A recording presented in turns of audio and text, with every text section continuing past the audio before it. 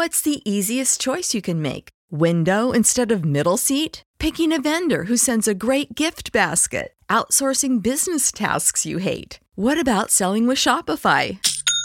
Whether you're selling a little or a lot, Shopify helps you do your thing, however you cha-ching. Shopify is the global commerce platform that helps you sell at every stage of your business. From the launch your online shop stage to the first real-life store stage, all the way to the did we just hit a million orders stage. Shopify's there to help you grow. Whether you're selling scented soap or offering outdoor outfits, Shopify helps you sell. Wherever and whatever you're selling, Shopify's got you covered. Sign up for a $1 per month trial period at shopify.com/try. Go to shopify.com/try now to grow your business, no matter what stage you're in. Shopify.com/try.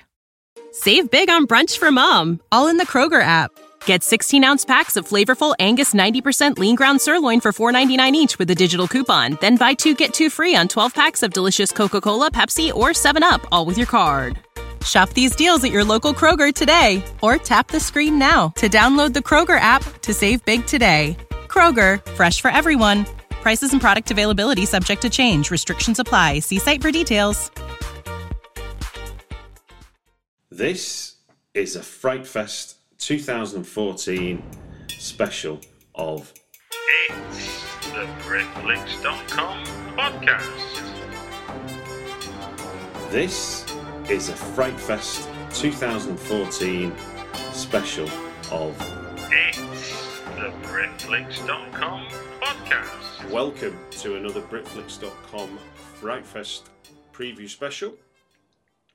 I'm Stuart Wright, and today I've got with me TILL KLEINERT. Hello, Till. Hello, nice to meet you. Have I got the pronunciation right on your name? Yeah, it was quite okay. In German, we would say TILL KLEINERT. Okay. So it's very flat. It's the German way to say it, but TILL KLEINERT is also quite nice. That's my Manchester accent, I guess. So what's the film we're talking about today? Yeah, the film is Der Samurai, which I have been the writer and director and also editor on.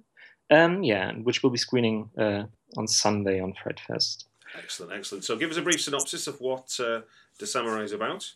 Okay, well, Der Samurai is a film that takes place in a small village in the East German countryside, close to the Polish border, very dense forests, and it's about a small-town policeman living there who is sort of infatuated with the rumor that a wolf is roaming the forest around the village, and who's sort of trying to get a glimpse of the animal. And one night actually gets a glimpse of something else entirely, which is a strange young man roaming the forest wearing a woman's dress and sporting a katana, a samurai sword.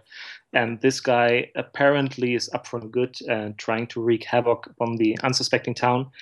And the film, taking place during one night, is about our heroes' trials and tribulations, trying to stop this guy from doing whatever he is planning to do. Okay, sounds interesting enough. And if 50-50 is equal parts scares to equal parts gore, what would be the balance in The Samurai? That's an interesting question, because there is gore in the film. I'm not even sure if there's actual scares, so I think it would tend more towards the gore, like maybe 30-70. Okay. But I don't want to raise false expectations, So it's but let's keep it at that. 30-70. Okay. Sounds about right. Now, it's showing on Sunday the 24th of August, and the 3 slots it's got, for those people who are listening who've already bought their festival passes, is in the Arrow video screen, it's on at 8:30pm, and in the Film 4 screen, it's on at 11pm, and in the Horror Channel screen, which is the one I'll get to see it at, it's on at 6:20pm, and that's at the View Cinema, Leicester Square, London.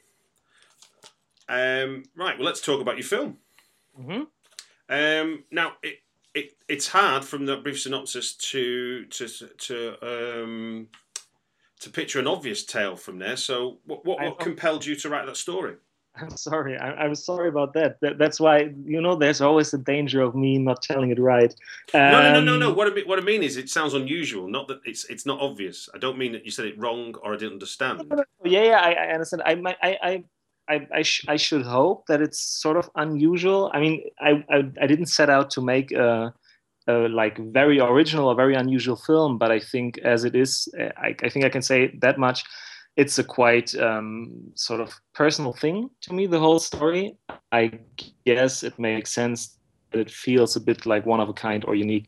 But I think you can trace back some sort of elements that are quite universal. Like there is a lot of fairy tale imagery going on and fairy tale motifs that sort of go through the whole film.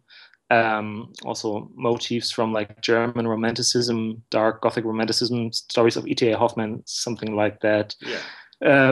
But you didn't even ask a question. I'm just starting to ramble on. No, so please where go on. were you actually going with that? No. This is adding colour to the picture now for me. Mm-hmm. No. So what I'm saying is, well, you've already started answering the question, but so the main antagonist you described is a man in a dress with a samurai sword. So what compels that idea? Well, if only I knew. I mean, it's this is an image that pretty much came like ready-made into my mind. Yeah. It's like when I was going on a train from the Baltic Sea back to Berlin, where I live.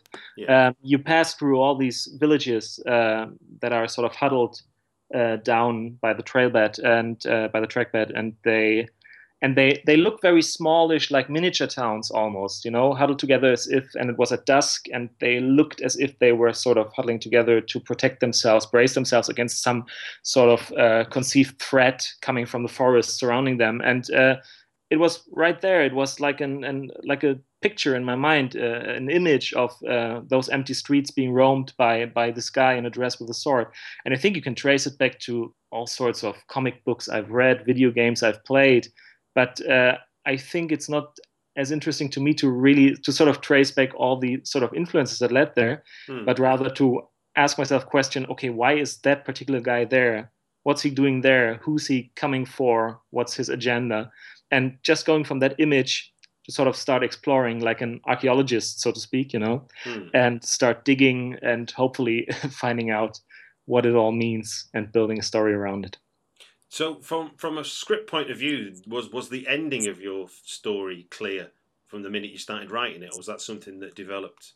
Well, I mean, once I knew that it is about the confrontation of this intruder with a protagonist who is sort of representing law and order, it was clear that some sort of final confrontation was looming at the end of the story. But what the result of that confrontation would be, and also what kind of shape that confrontation would take, was not that clear from the get-go. It was more of an exploration how those two would get along, to see where it would take them. And I think there are, I mean, I don't want to spoil too much, but I think there are some curious things happening between those two that might not necessarily happen in a chase movie where you have a cop chasing a bad guy. So I think we end in a very unique and peculiar way that describes pretty well the sort of bond or relationship that exists or has been formed between those two guys. But it wasn't clear from the get-go. It was something that came about. So from your point of view as a script writer, are you someone that do you outline it? Are you burning the midnight oil? Are you up early in the morning? Do you start on the script page and just see where it goes? I think I tend to avoid writing for a very long time. Okay. Because then at one point when I force myself to actually write, it all comes out pretty fast, if you know what I mean. Because it has been I have been pushing it around in my mind for a long time, and I usually start in prose. Like around prose text, and I start at the beginning usually and just go through it. And if I feel like there's a roadblock, I don't know how to get from one point to the next, I will skip some parts and go to a scene that I have very much clear in my mind already and fill in the gaps afterwards. But everything in sort of prose. So I have a prose document that at the start, maybe the first outline is like 15 pages long.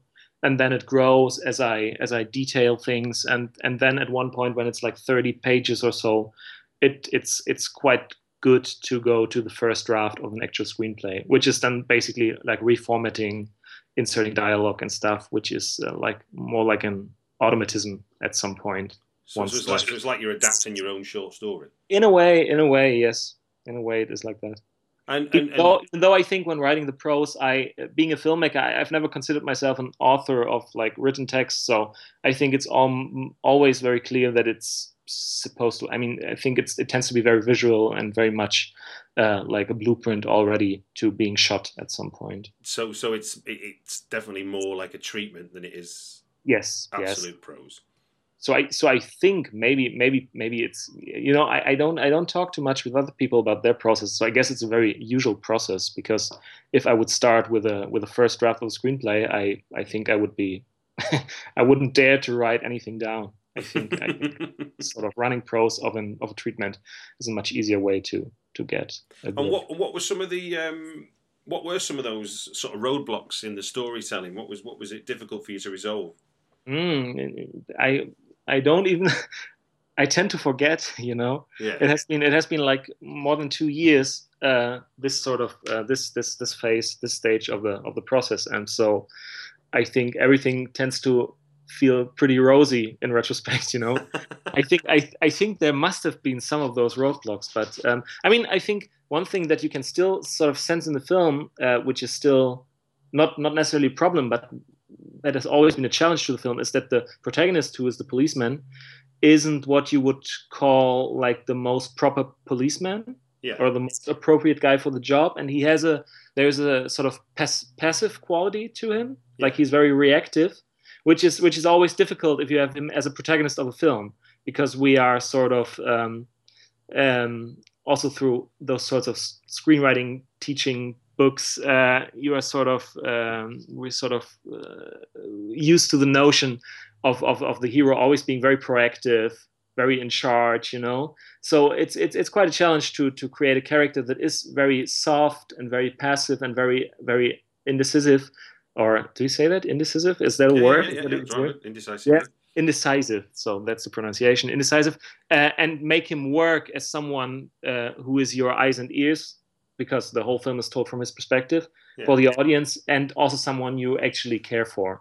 So that was difficult in the writing stage, and also it went through all the stages, also with the actor, of course, because an actor, it's easier for an actor to have a sort of a very straight agenda that he can follow. Yeah. Whereas if there's a confusion, which is very inherent in the character, it can become hard also for the actor. And so I think that was, although I don't have any idea anymore if I can name any specific like solutions we had to those. No, I think that's an age-old problem for horror screenwriters. Because yes, exactly. Because often in horror, especially in horror, you actually, what you want to have is, you want to have like a substitute for the audience, who can sort of be their eyes and ears, and who can be basically that scared kid that they are supposed to be. You know? It's very voyeuristic. But a scared kid is not necessarily a good protagonist in the classical sense, you know. And sort of balancing that out, that was a bit of a challenge, yeah.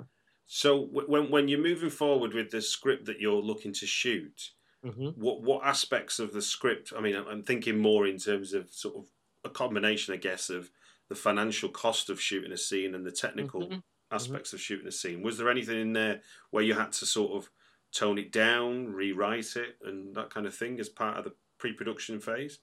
No, I mean, I tend to write with, can we actually do this in mind? So it's very often, even during writing, I will not be able to rest until I have seen, for example, a particular location, so that I know, okay, this actually exists. You know, like if I write down a certain setup of like houses being in a certain kind of order, or you know, suggesting a certain kind of image, I'd rather know that this exists somewhere, that we don't have to build like huge sets before I keep going on writing about it, you know. So I usually double check during the screenwriting process, like traveling during location scouting tours and stuff like that, and also trying to figure out if stuff can actually be done by, for example, talking to makeup artists, etc., etc. So I think in the end there was nothing in there that had to be cut because it wasn't. There was one thing were talking about. There's pretty early on in the film. There's a train going through, like which is like, okay. So there's a track and the cop is chasing the antagonist, the samurai, Yeah. and the samurai jumps over the tracks right before a train goes through, so that they are separated, which is because we are a very low budget film, very very low budget film. So this is a huge thing actually, because it's not necessarily something you want to do like digitally or something, and it can be dangerous as well. And so that was something where we felt it's not entirely necessary for the whole plot, so maybe we could cut it.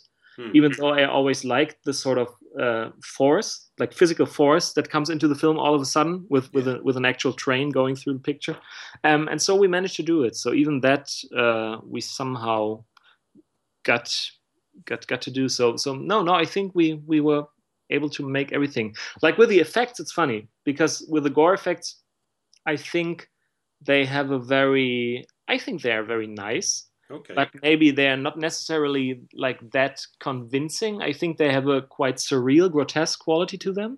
Yeah.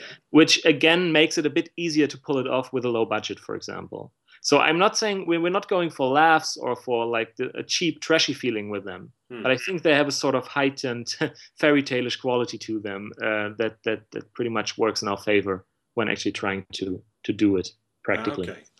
Yeah. So I'm a writer myself, but I'm not a director. So, and obviously things like you're talking about would come back as notes. But obviously this is you wrestling with it in your head. You sort of the writer imagining one thing, and then the director shooting what's been imagined. Yes. How do you balance that kind of the practicalities of what can be shot with your imagination as a writer? Yeah, well, I don't feel like there's a censor, it's very much, it's to me, when I finish the screenplay, when I finish the first draft or the second draft, basically what I've written down is something I feel safe in doing. It's not, it's not like I'm looking at it and thinking, oh my God, what have I done? How am I going to pull that off? It's, it's so within the process, I think I sort of, then it takes some time convincing maybe the other departments that it's actually manageable. That's another thing. Like, for example, there's a final shot or semi-final shot in the film that is also like a special effect, you could say a special makeup effect that is very. It has been described as very symbolical and very extravagant, and it is, I think.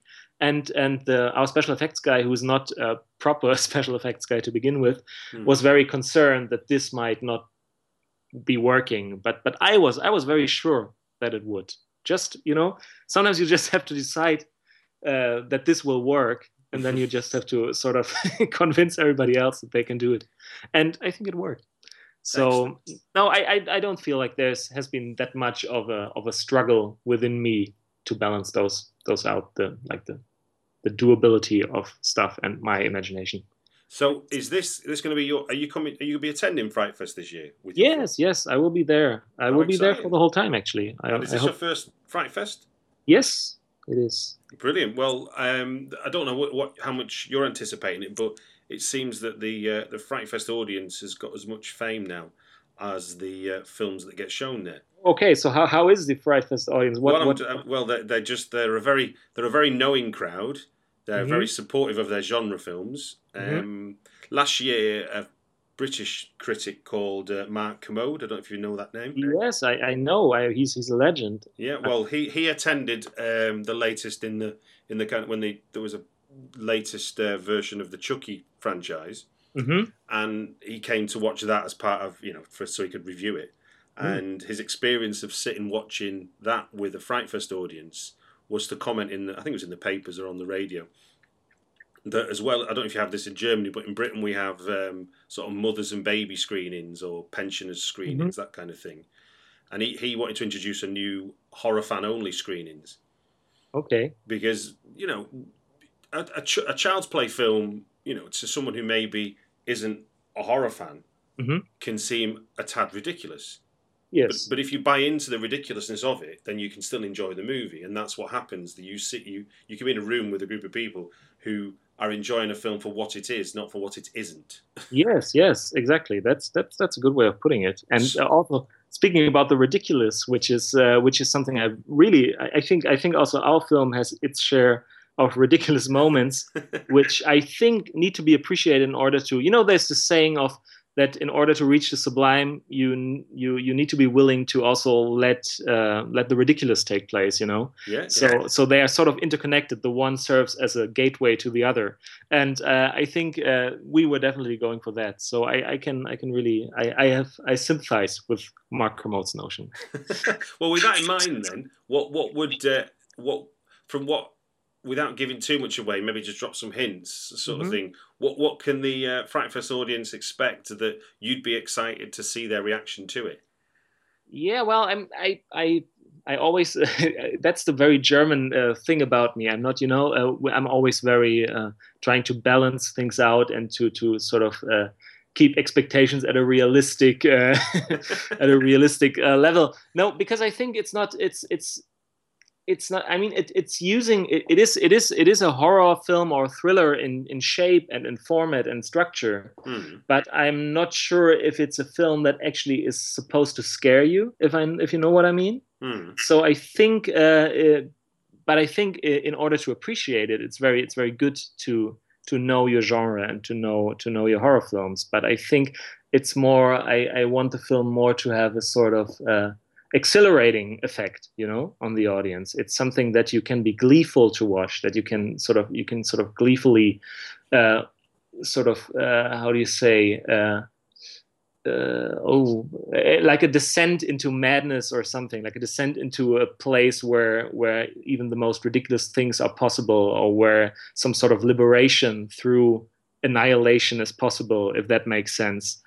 So I'm looking more for a sort of transgressive effect than to actually scare the audience in a classical horror film mode. I don't know if that makes sense. No, it does. I mean, if you're setting up an antagonist who's a man in a dress with a samurai sword, you're already you're not playing by the normal rules, are you? So I think the idea of transgression as much as horror, and horror is a transgressive media anyway, isn't it?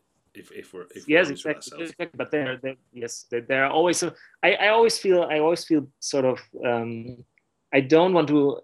I like to call it a horror film, but when we get to talk about my favorite British horror film, for example, I think you will realize that my perception of horror is very broad.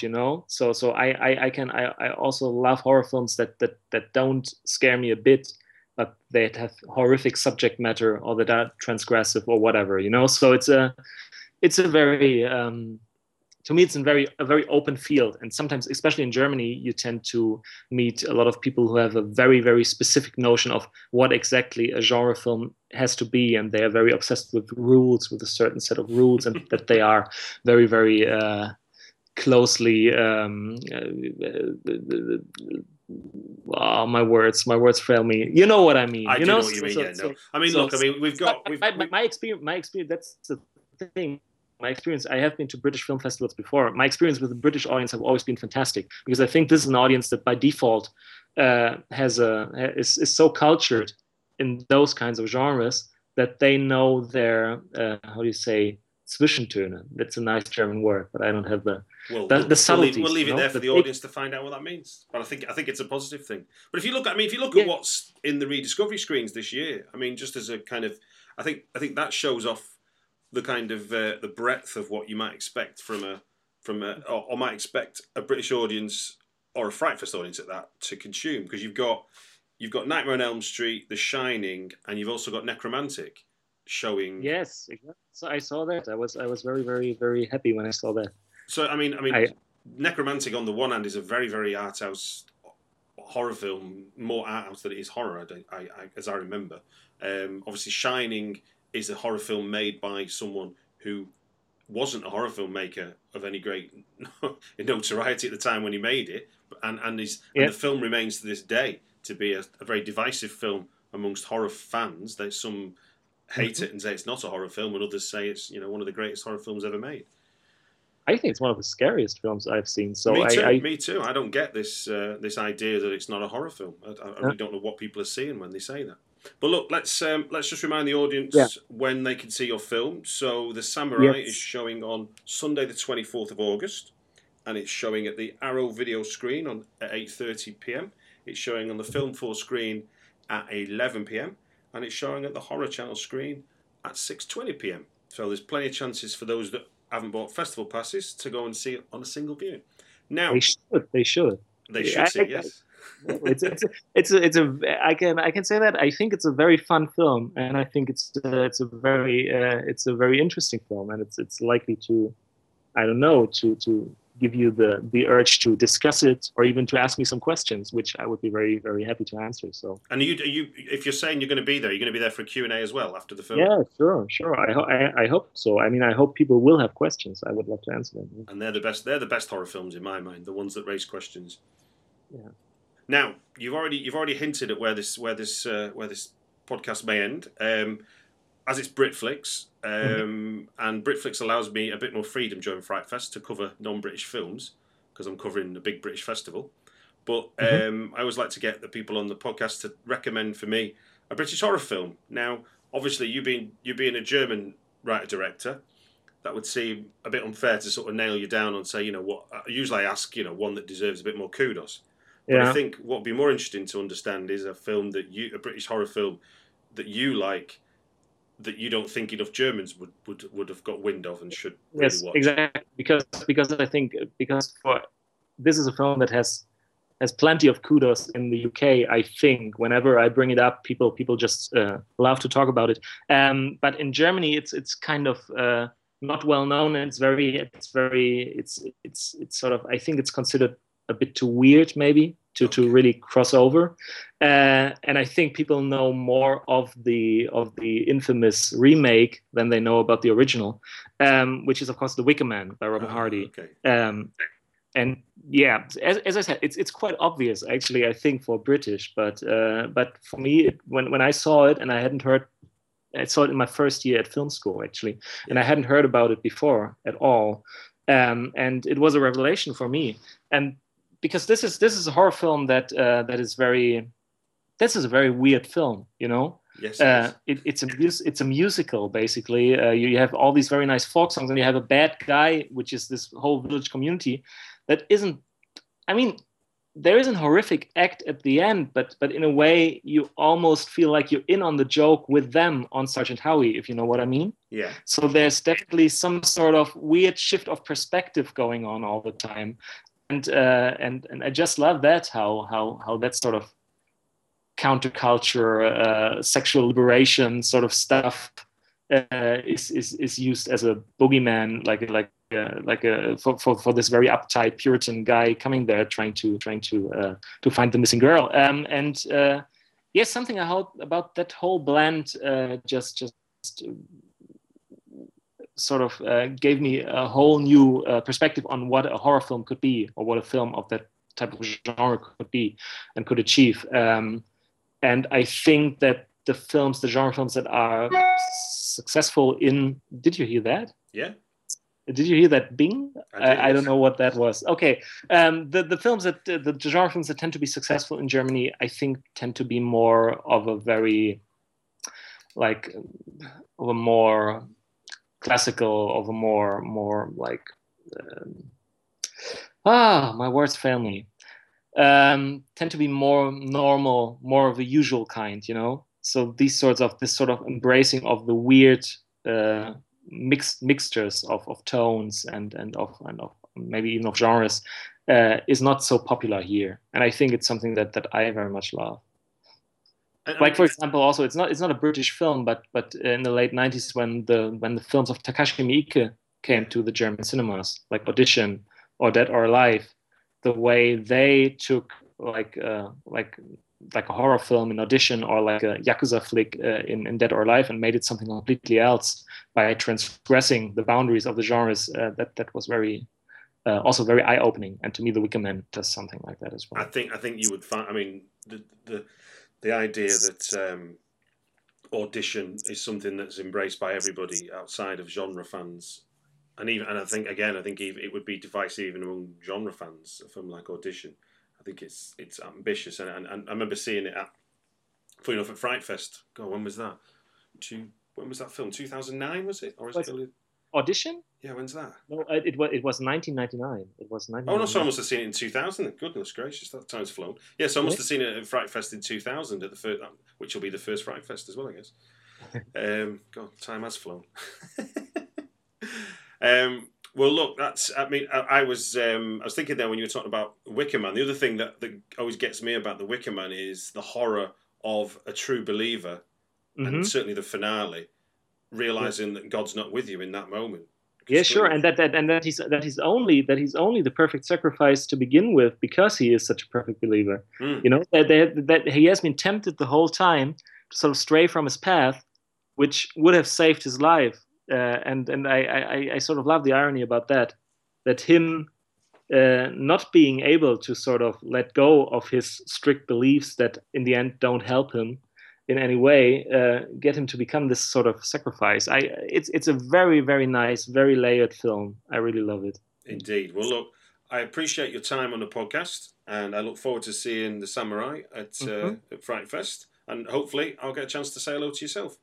Yeah, would love to. Okay. Indeed. Well, just one last thing. There's no official release date yet, but we reckon it's going to be in the autumn time sometime, don't we? Yeah, so sometime in autumn, I think. It's going to be released by Peccadillo Pictures. Okay. And I think it's going to be a theatrical release, if I'm not mistaken, and sometime around October or something. But and they will know better. Can people follow now. You or the film on Twitter or anything like that?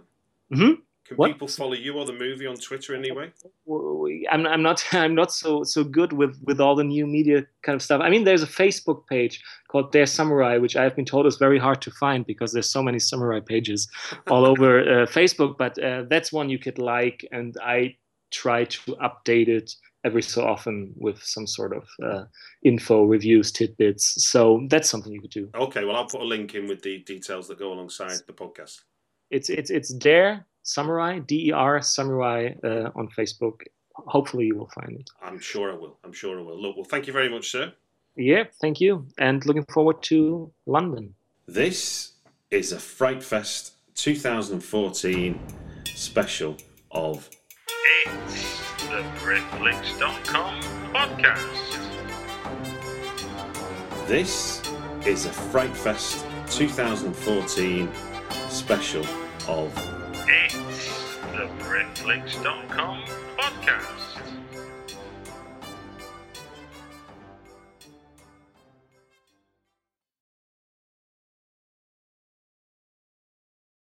Sick of being upsold at gyms?